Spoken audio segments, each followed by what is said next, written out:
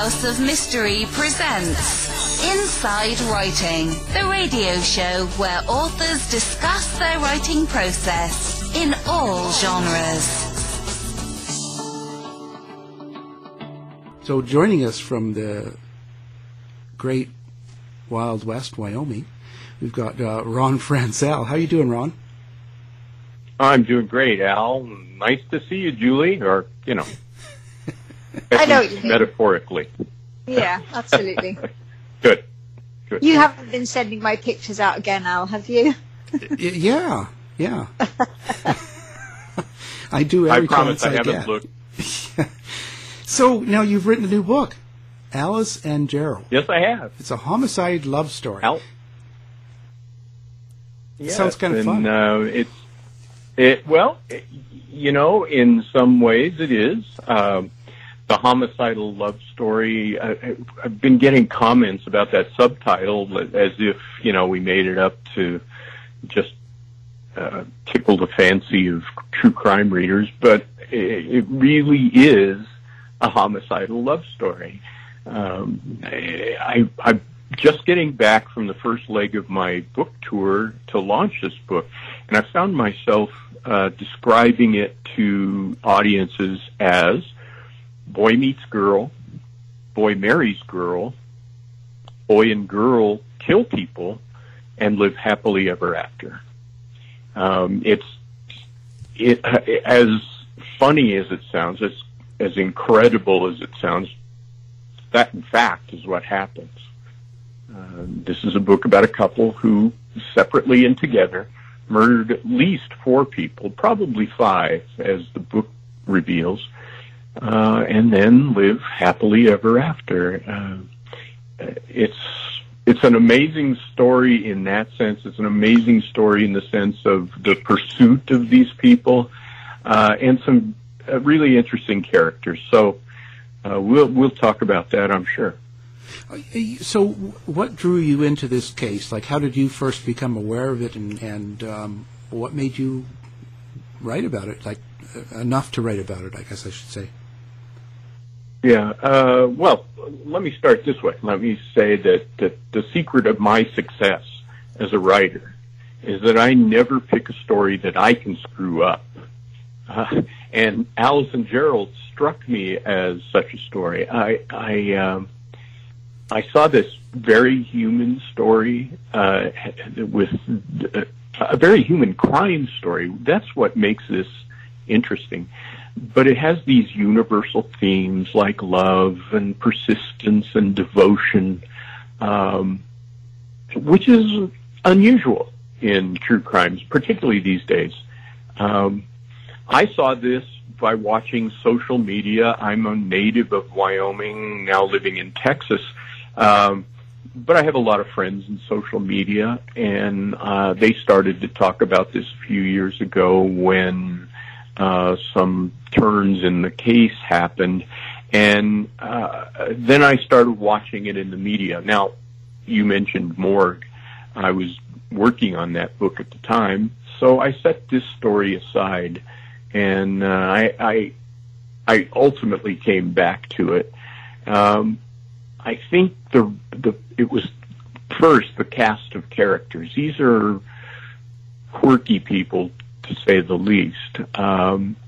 This homicidal husband and wife, but there's a series of detectives who chase these ghosts over about 40 years, and there's this grandmother who just simply won't let the memories of her daughter and grandsons die. So on one level, it's this American crime story, and on the other, it's sort of a Shakespearean tragedy. So this went on actually back in the 70s and up to 1980. So this isn't this was what you might call a cold case in a sense. It isn't something that happened recently, other than them getting caught. Right, and not a cold case in a sense. This is actually a cold case that warms up occasionally, goes cold again, warms up and goes cold. If not for that grandmother that I mentioned, it would have died a long, long time ago. We wouldn't know who did what to whom, but she kept it alive. She and this succession of detectives. But there are several times when this case literally dies on the vine, and there's nobody there to champion the victims any longer. And again, if not for this grandmother, who's really the moral center of this story, it's not usual that a modern true crime writer would talk about moral centers, but I wanted this to be something other than the ordinary sort of supermarket true crime. And so when I see stories that kind of have those deeper qualities, and that give me a chance to write, kind of make literature of it, then I'm really intrigued. And like I say, Alice and Gerald fit this profile. I saw this tale of murder, but I saw a chance to write about a time and a place that I knew like the back of my hand. The Shakespearean part appealed to me. I think it reflected the dark side of a lot of people, not just this husband and wife, but it also reflected this kind of goodness and common faith of a few others. So it was deep, but it was a simple choice. Now, with the couple themselves, that's kind of an unusual thing, to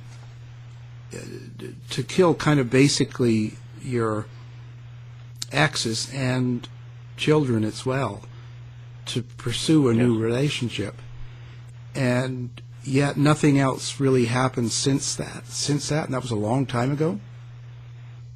Yes, and going back even before that, we see Alice as this kind of unrooted single mom, connecting with all kinds of guys and occasional husbands. She has 3 husbands, so she's a kind of hard case that kills one of those husbands and disposes of him in such a way that he'll never be found. At least she believes, and then moves on where she meets Gerald and they connect. In Alice, we have this narcissistic sociopath. Again, I hate to keep going back to this, but she's Lady Macbeth. She's ambitious, she's cold-blooded, she wants what she wants at any cost. And she has a husband who will do anything for her, including murder. So there was that element to it. These 2 sort of gritty, dog-eared people that, rose in my mind anyway to Lady Macbeth and her husband. Gerald was that kind of doofus farm boy who also married and divorced 3 times. And was determined that he wasn't going to lose number 4, and that was Alice. So he became sort of perversely devoted to her, so that at a point when she decides that his ex-wife really shouldn't be on the scene anymore, and she tells Gerald this, you don't fix this, I'm gone. Well, now here's this guy who doesn't want to lose number 4, and in that we have we've had murders before, remember, of Alice's, but now we have an ex-wife and 2 boys that, incredibly, he's all too eager to get rid of. Ron, may I ask a question? I just Sure. obviously this is something that you're really used to doing, writing about crimes. But in terms of as you've said, the setting the scene, setting the stage, all of these absolutely fascinating characters who you relate to in Shakespearean terms. What research did you have to do to understand them? A lot. Not so much the place, because I lived that. I was a teenager in the Wild West of Wyoming. At the time these crimes were happening, of course, unknown to anyone. In the summers, I worked in construction jobs and in the oil fields, and I bumped up against these kinds of people. I knew the place. There's a trailer park theme that runs through this. So I knew that landscape, and I knew the mindscape intimately. That was something for me that was important. For you, what's important is that I'm an old school journalist. I believe as deeply as possible in being there, having my boots on the ground. So I went to these places. I stood in the spots where women and boys died.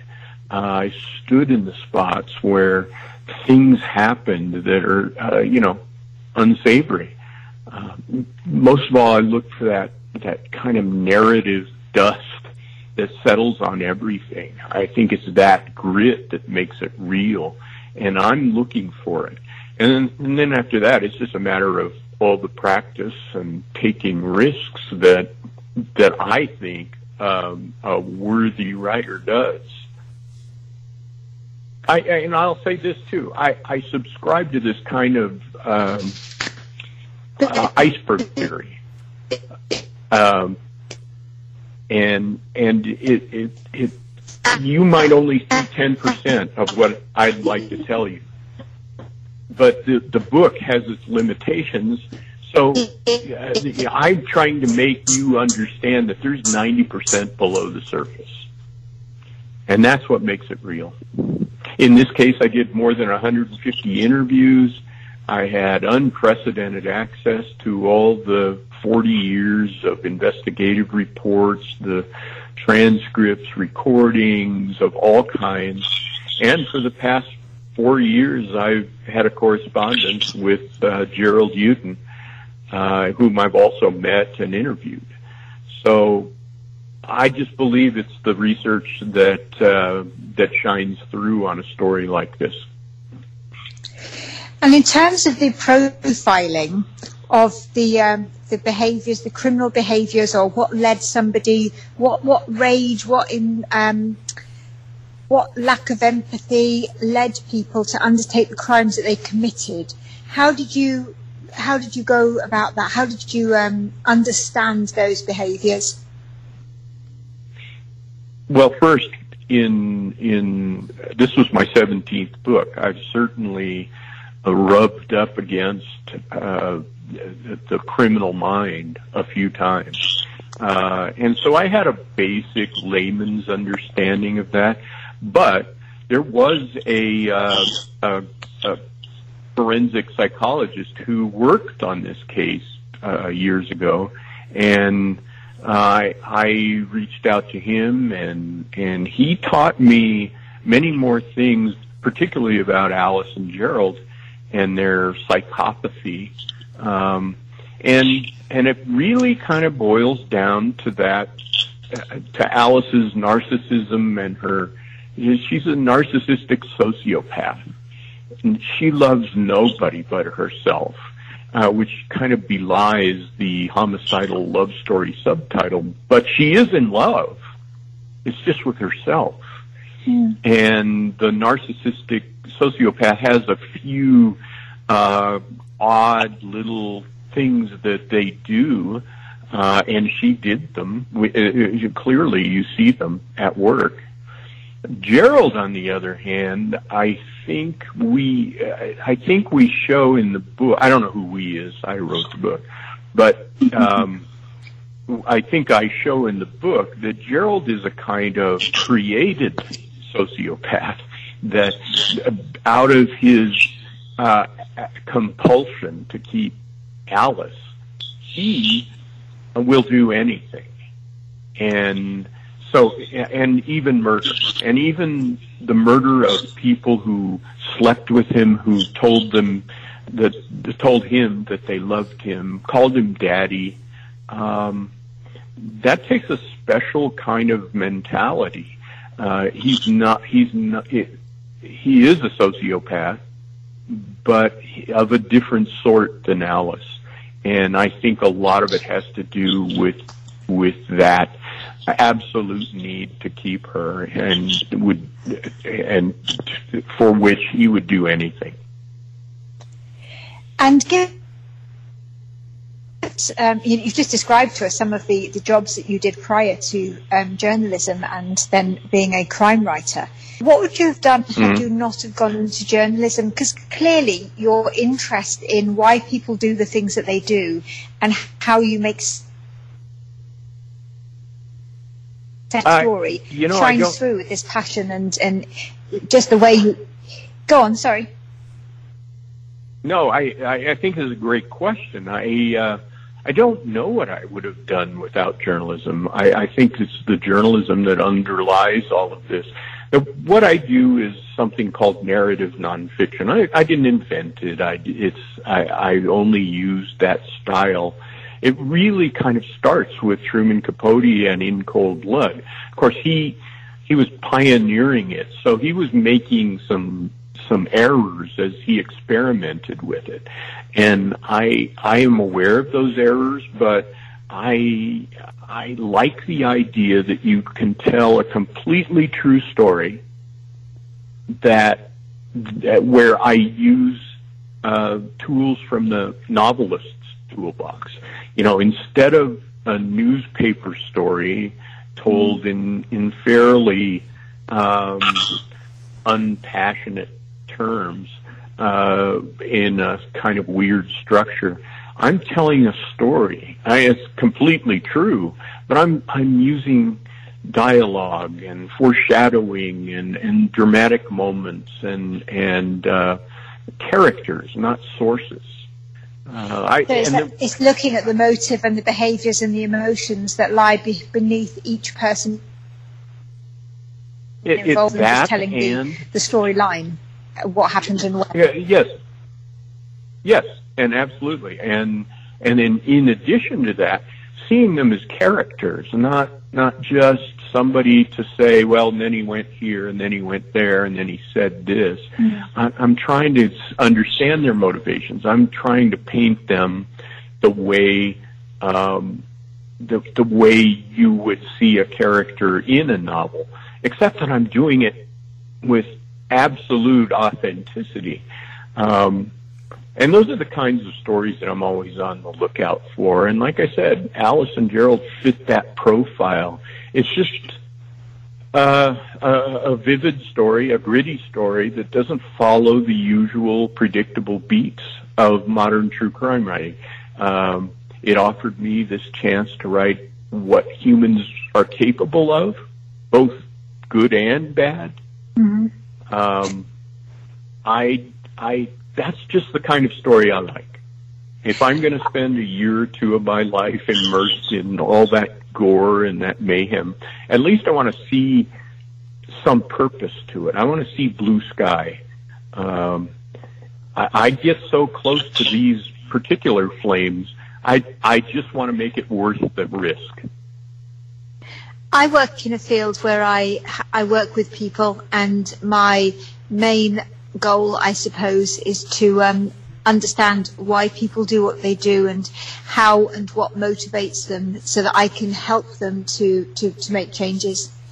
And I suppose listening to you talk about those characters and understanding them, when you're going through any research, you're thinking all the time of different hypotheses, and you're kind of testing them out. Does this work? Does it not work? Is that the motivation? What tells me that? What evidence do I have to almost dismiss that hypothesis or agree with it and validate it? So was there ever a time during your research where you came across information that maybe the police had missed or they weren't aware of that you fed back? And I suppose this question goes to any of your books and the research that you've done. Yes, I think so. I mean, police are looking for certain things and certain clues that are along the line of enforcing the law. Now they stray a little bit, of course, on either side, and they don't know what's going to come in. But once they get on that scent, then they go, and there's more focus to it. In this particular case, we had a woman who killed her third husband. Then went on, of course, to be more than an inspiration, maybe a conspirator, well, definitely a conspirator in a murder of 3 other people. Along the way, it became apparent to me that her second husband had died very young, supposedly from the effects of alcoholism. The more we explored what really happened there, the more questions arose. Ultimately, that man was exhumed, and there wasn't enough information to declare it a homicide. But based on his medical records, the medical examiner declared it an undetermined death, likely homicide. So that's something where, you know, the investigation has pursued a one line, and somebody comes along and says, well, what about this other line? And they swing into action very quickly, but they just get focused on getting justice for people. And frankly, it's the investigators in this book that are also fascinating to me. There's about 6 of them, men and women, who are chasing this case. And I'm telling you, they for reasons that humans occasionally run into, they had to leave the case behind. But then along comes somebody else to pick it up and move it down the field just a little farther. So for 40 years that goes on, and to capture their passion for the case and what they did wrong and what they did right. I think you look at it honestly, but these are human beings. They miss things. And that's pretty interesting in the sense that now Alice went through 3 husbands, killed 1, maybe 2. Yes. What made her stay so long with Gerald? Like, what was the difference in staying with him? Like, it just seems like a total change. Purely that she now had a henchman, although she'd never refer to him that way. She now had a henchman, a guy who would do absolutely anything for her, up to and including murder. And you know, who doesn't? What sociopath doesn't want that? Here was this guy that was under her control completely, and I think that's what the difference was. The others had things that she wanted, or they were humans that she didn't want, and so she took care of it. I once asked Gerald, did you go to sleep every night? He knew about the earlier murders. I said, do you go to sleep every night with one eye open? And he just looked at me like I had come up with the dumbest question ever. And he said, no, we love each other. Neither of us would do anything to the other. We're in love. I interviewed Alice, and I didn't. she would have said something. She would have said, no, she never suspected Gerald of wanting to kill her in the night, and so she didn't go to bed with one eye open either. But and I did not interview Alice, by the way, because she refused. And if you think about that, a controlling personality, that's the only control she has, is to tell somebody who wants something from her, no. And if she had given an interview, she couldn't control what comes out at the other end. She couldn't control the questions. She couldn't even really control her story. So the most control she has is telling me no. And it's total control. Now, Alice and Gerald ended up having a child, didn't they? No, they never did together. But Alice had 5 children before she met Gerald. One of them was a toddler when they met. So the two of them never had children, but in various forms, they raised Alice's children that she had earlier.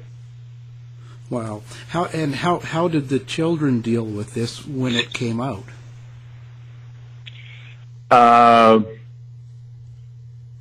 Remember when I told you that every narcissistic sociopath does certain things that mark them?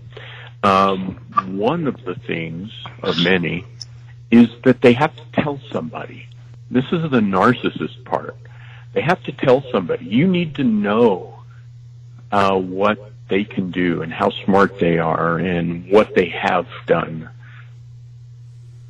After Alice murdered her 3rd husband, she moves to another town in Wyoming and takes a job as a barmaid in a roadhouse that's about 30 miles away from any civilization. She has a 12-year-old son and the toddler that I mentioned. The 12-year-old son, this 7th grader, his job was to drive her out into the middle of nowhere to this roadhouse to sit in the parking lot while she worked her shift, and then at the end of her shift, she would usually bring a 6-pack of beer, and they would head back to town. Along the way, they would share this 6-pack of beer. Again, a 12-year-old boy driving the car at 2 or 3 in the morning, drinking beer with his mother. At one point, he says something like, "Mom, as a parent, you suck." Alice's response is to tell him how she has killed this husband. Now, this isn't a distraught mother unburdening herself of a terrible memory, a terrible secret. This is a mother firing a shot across the bow of a 12-year-old boy who thinks she sucks as a mother.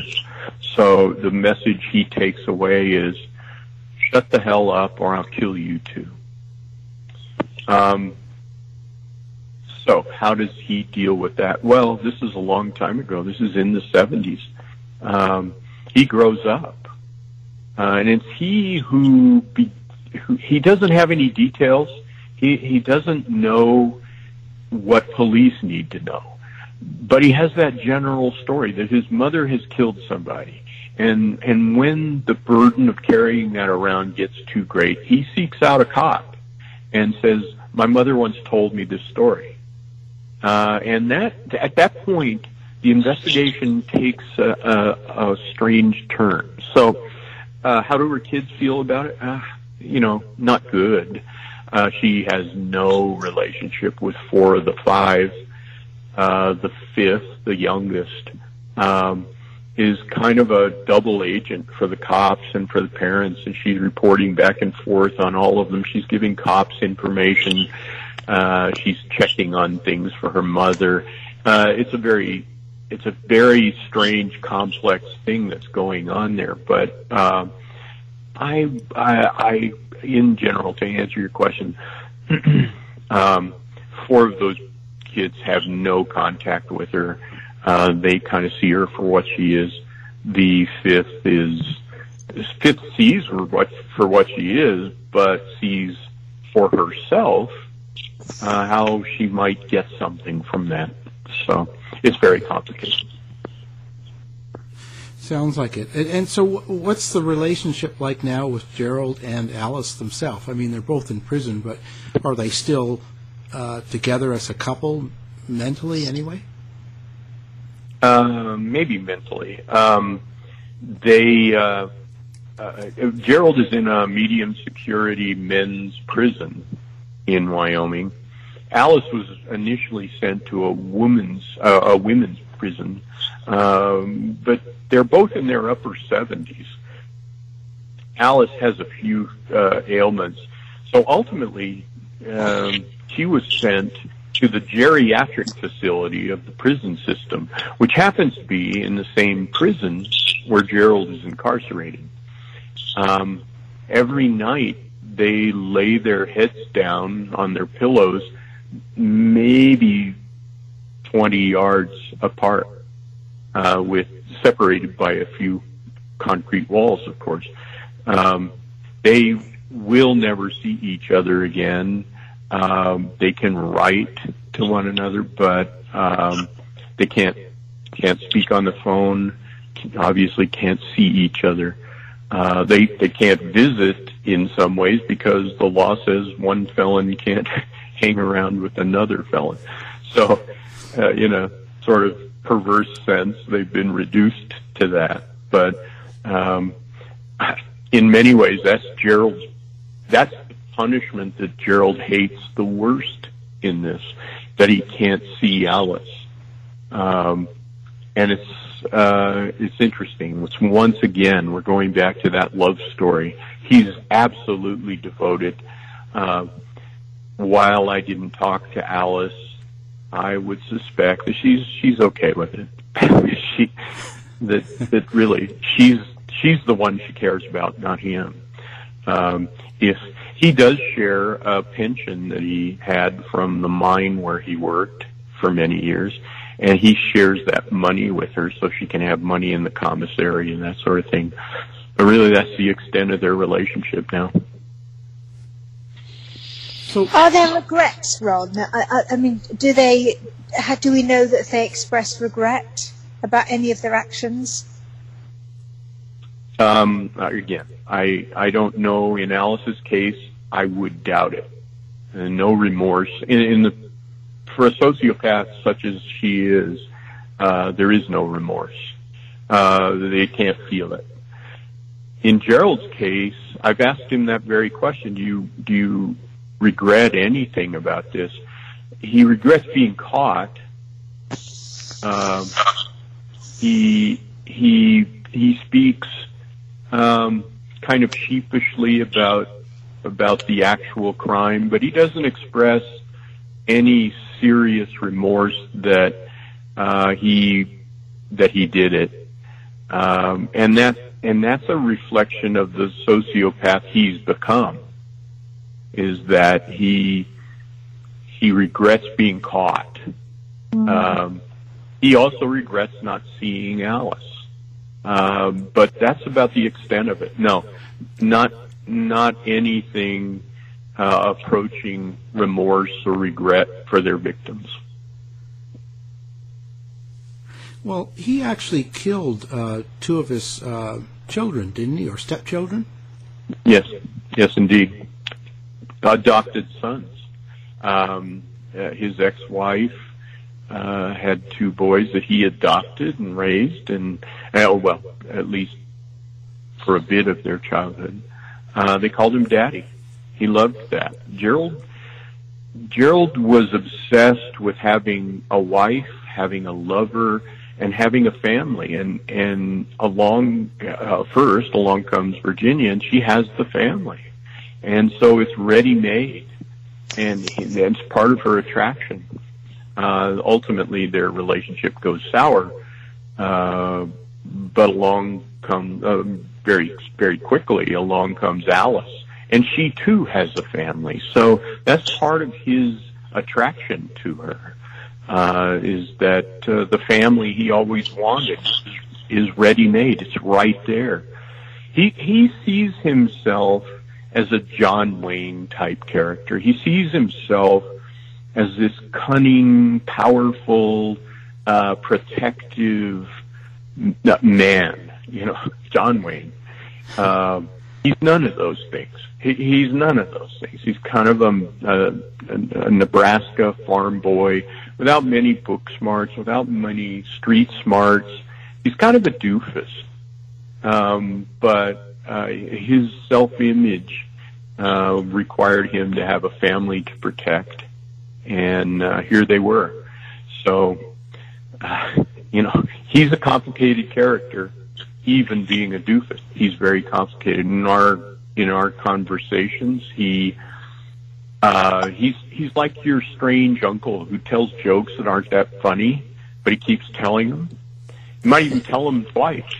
He would sing me a cappella. He would sing me songs. He did play a guitar, but he just couldn't have one in prison. He would sing songs, usually Willie Nelson and Waylon Jennings, the Outlaws. So he would recite poetry badly. He would talk about his Navy days and people he knew back in Nebraska. All those things that your strange uncle says at Thanksgiving. But when I would talk to him about his crimes, this kind of veil came down, and he was very distant, very cold, very matter-of-fact about it, and they are grotesque. But that what do they think of the book? What do they think of the book, Ron? What do they think about you writing this book? What do you think that gives them? I think in Gerald's case, it took a while to convince him to participate in this. Of course, Alice never did. And the best selling point I could offer is that he gets to tell his story. If he doesn't tell it, then the prosecutors, the cops, the people who didn't like him at work, the disgruntled neighbors, they're going to tell your story. So I would like to hear it from you. And that became a very powerful thing for him. He knew I was writing a book. He was open. I have dozens of letters from him. I have 3 personal interviews with him. I think he was candid, at least with the stories that he was going to tell me. I don't know if they were true, and in fact, in a lot of ways, I don't think they were true. But who's been a bigger, who's been made more angry by this is that daughter, that youngest daughter, who saw the opportunity to make money by selling her life rights to Hollywood and maybe getting a movie made about this little girl who's raised by killers, So I sort of jumped her line and wrote this book before she did.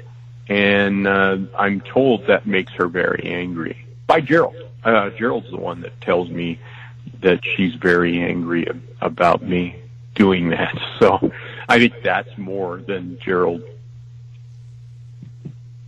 Have they had the opportunity to read the final book that you know of? First of all, no. First of all, I never share my work with anybody before it's published. And it's just a journalism ethic. Unless I'm writing about nuclear physics and I'm likely to get it wrong, I might show that to a physicist, that section to a physicist, and say, tell me where I'm wrong. Yeah. But no, first of all, I never show my work to anybody, particularly sources, before it's published. In this particular case, they won't ever read the book because a true crime book can't get into the prison. Right.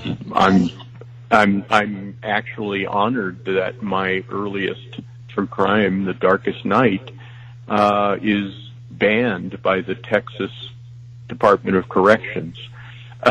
So it seems like it's not enough to just intercept the book, but they actually put it on a list. So, but no, they'll never read it. They'll get summaries from the daughter, I'm pretty sure. Okay.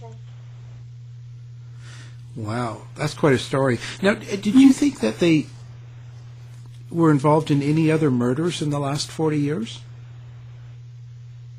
That's a good question. I've certainly talked to the investigators. There's the one that we talked about earlier, the fellow who was exhumed. Alice is such the sociopathy of Alice is such that it's hard to believe that she didn't do it to somebody else. So Alice was what's the right word? I'll just say doable. And she had a number of what I'll call drive-by romances. You know, they were very short and torrid, and there's a number of them. She ultimately gets fired from that bar, that roadhouse in the middle of nowhere, because she's having sex with the I don't mean one or two, but the whole railroad crews that would stop there. And pretty soon when they'd get drunk, you know, there was invariably a fight between the guy she was sleeping with now and the guy she was sleeping with yesterday. And so she got fired. So that being the case, it's hard to imagine that Alice didn't maybe avail herself of murder when somebody did something she didn't like or she had no use for them. There is no evidence of that. This is just a deduction based on knowing that kind of a criminal mind. Now, I was going to say, they never did find Gerald's ex-wife and 2 kids, or did they? No, they never have. So wouldn't that be difficult to prove then without the bodies? That's part of the problem here. For 40 years, Gerald was always a person of interest, but without a body, without a murder weapon, without a confession, there was no way they were going to get into court with this case, particularly if they took it, you know, at its weakest form and he got acquitted. Because then he could walk out of that courtroom and say, you know, I did it. I killed them all. I slaughtered them. There's not a damn thing they could do then. So the double jeopardy that was always on their mind, that they needed a more watertight case than they had. And that just never happened. They have never found his victims, and that's part of the tragedy. And when I talk about this grandmother, she was the mother of the woman, the ex-wife, and the grandmother of these 2 little boys, and they were the only people in the world in her family. And she kept that alive. She was spending every dime that she had left over after buying food for herself on this search. Before the internet, you know, this is making tens of thousands of Xerox copies and tacking them to telephone poles and writing letters to people who might know something. For 40 years, she did this, and it's amazing. When you see in the book the things that she did, it is just amazing. So, she is, as I said, she's the moral center. She never loses hope. And honestly, that's a rare thing in modern true crime. Altogether, all these people, Alice and Gerald and the investigators, the grandmother, they're real life symbols of evil, of good, of devotion. And like I said, they add up to a bigger story than just a simple murder investigation, and that's what attracts me. Wow, what a great story. How about giving out your contact information? You have a website, and of course the book is available everywhere. We'll have that up on our site as well, so people can do one click and buy the book. What's your website for people? Yeah, my website is www.ronfranscell.com, all one word, of course. And the last name is spelled Franscell, just to make it tricky. Of course. So what do you got coming up next? I guess you haven't even. I'm working on another story that kind of fits this same feel, cut from the same cloth, and again, it comes roughly from this same time and this same place, the Upper Rockies in the West, and it's a fascinating case about a serial killer in a small town who, against the odds, is never recognized, is never suspected. They're not even sure that these deaths are murders. At any rate, when suspicion starts to percolate up, the FBI gets involved, and the whole way that we look for criminals, the whole of criminology changes based on what they do. So it's historic. It's a historic case about somebody you've never heard of. Wow. If you can believe that. Sounds great. I hope so. Yeah, well, you always do good books. Our guest has been Ron Franscell, and the book is Alice and Gerald, and it's a homicidal love story. Thank you for taking the time to talk about your book. I was privileged to be with you and Julie and your listeners. I appreciate you having me. To find out more about our show, guests, or to listen to past shows from our archive, please go to www.houseofmysteryradio.com. Show's over for now. Was it as good for you as it was for me? Well, good night. This has been a production of Something Weird Media. I'll be back.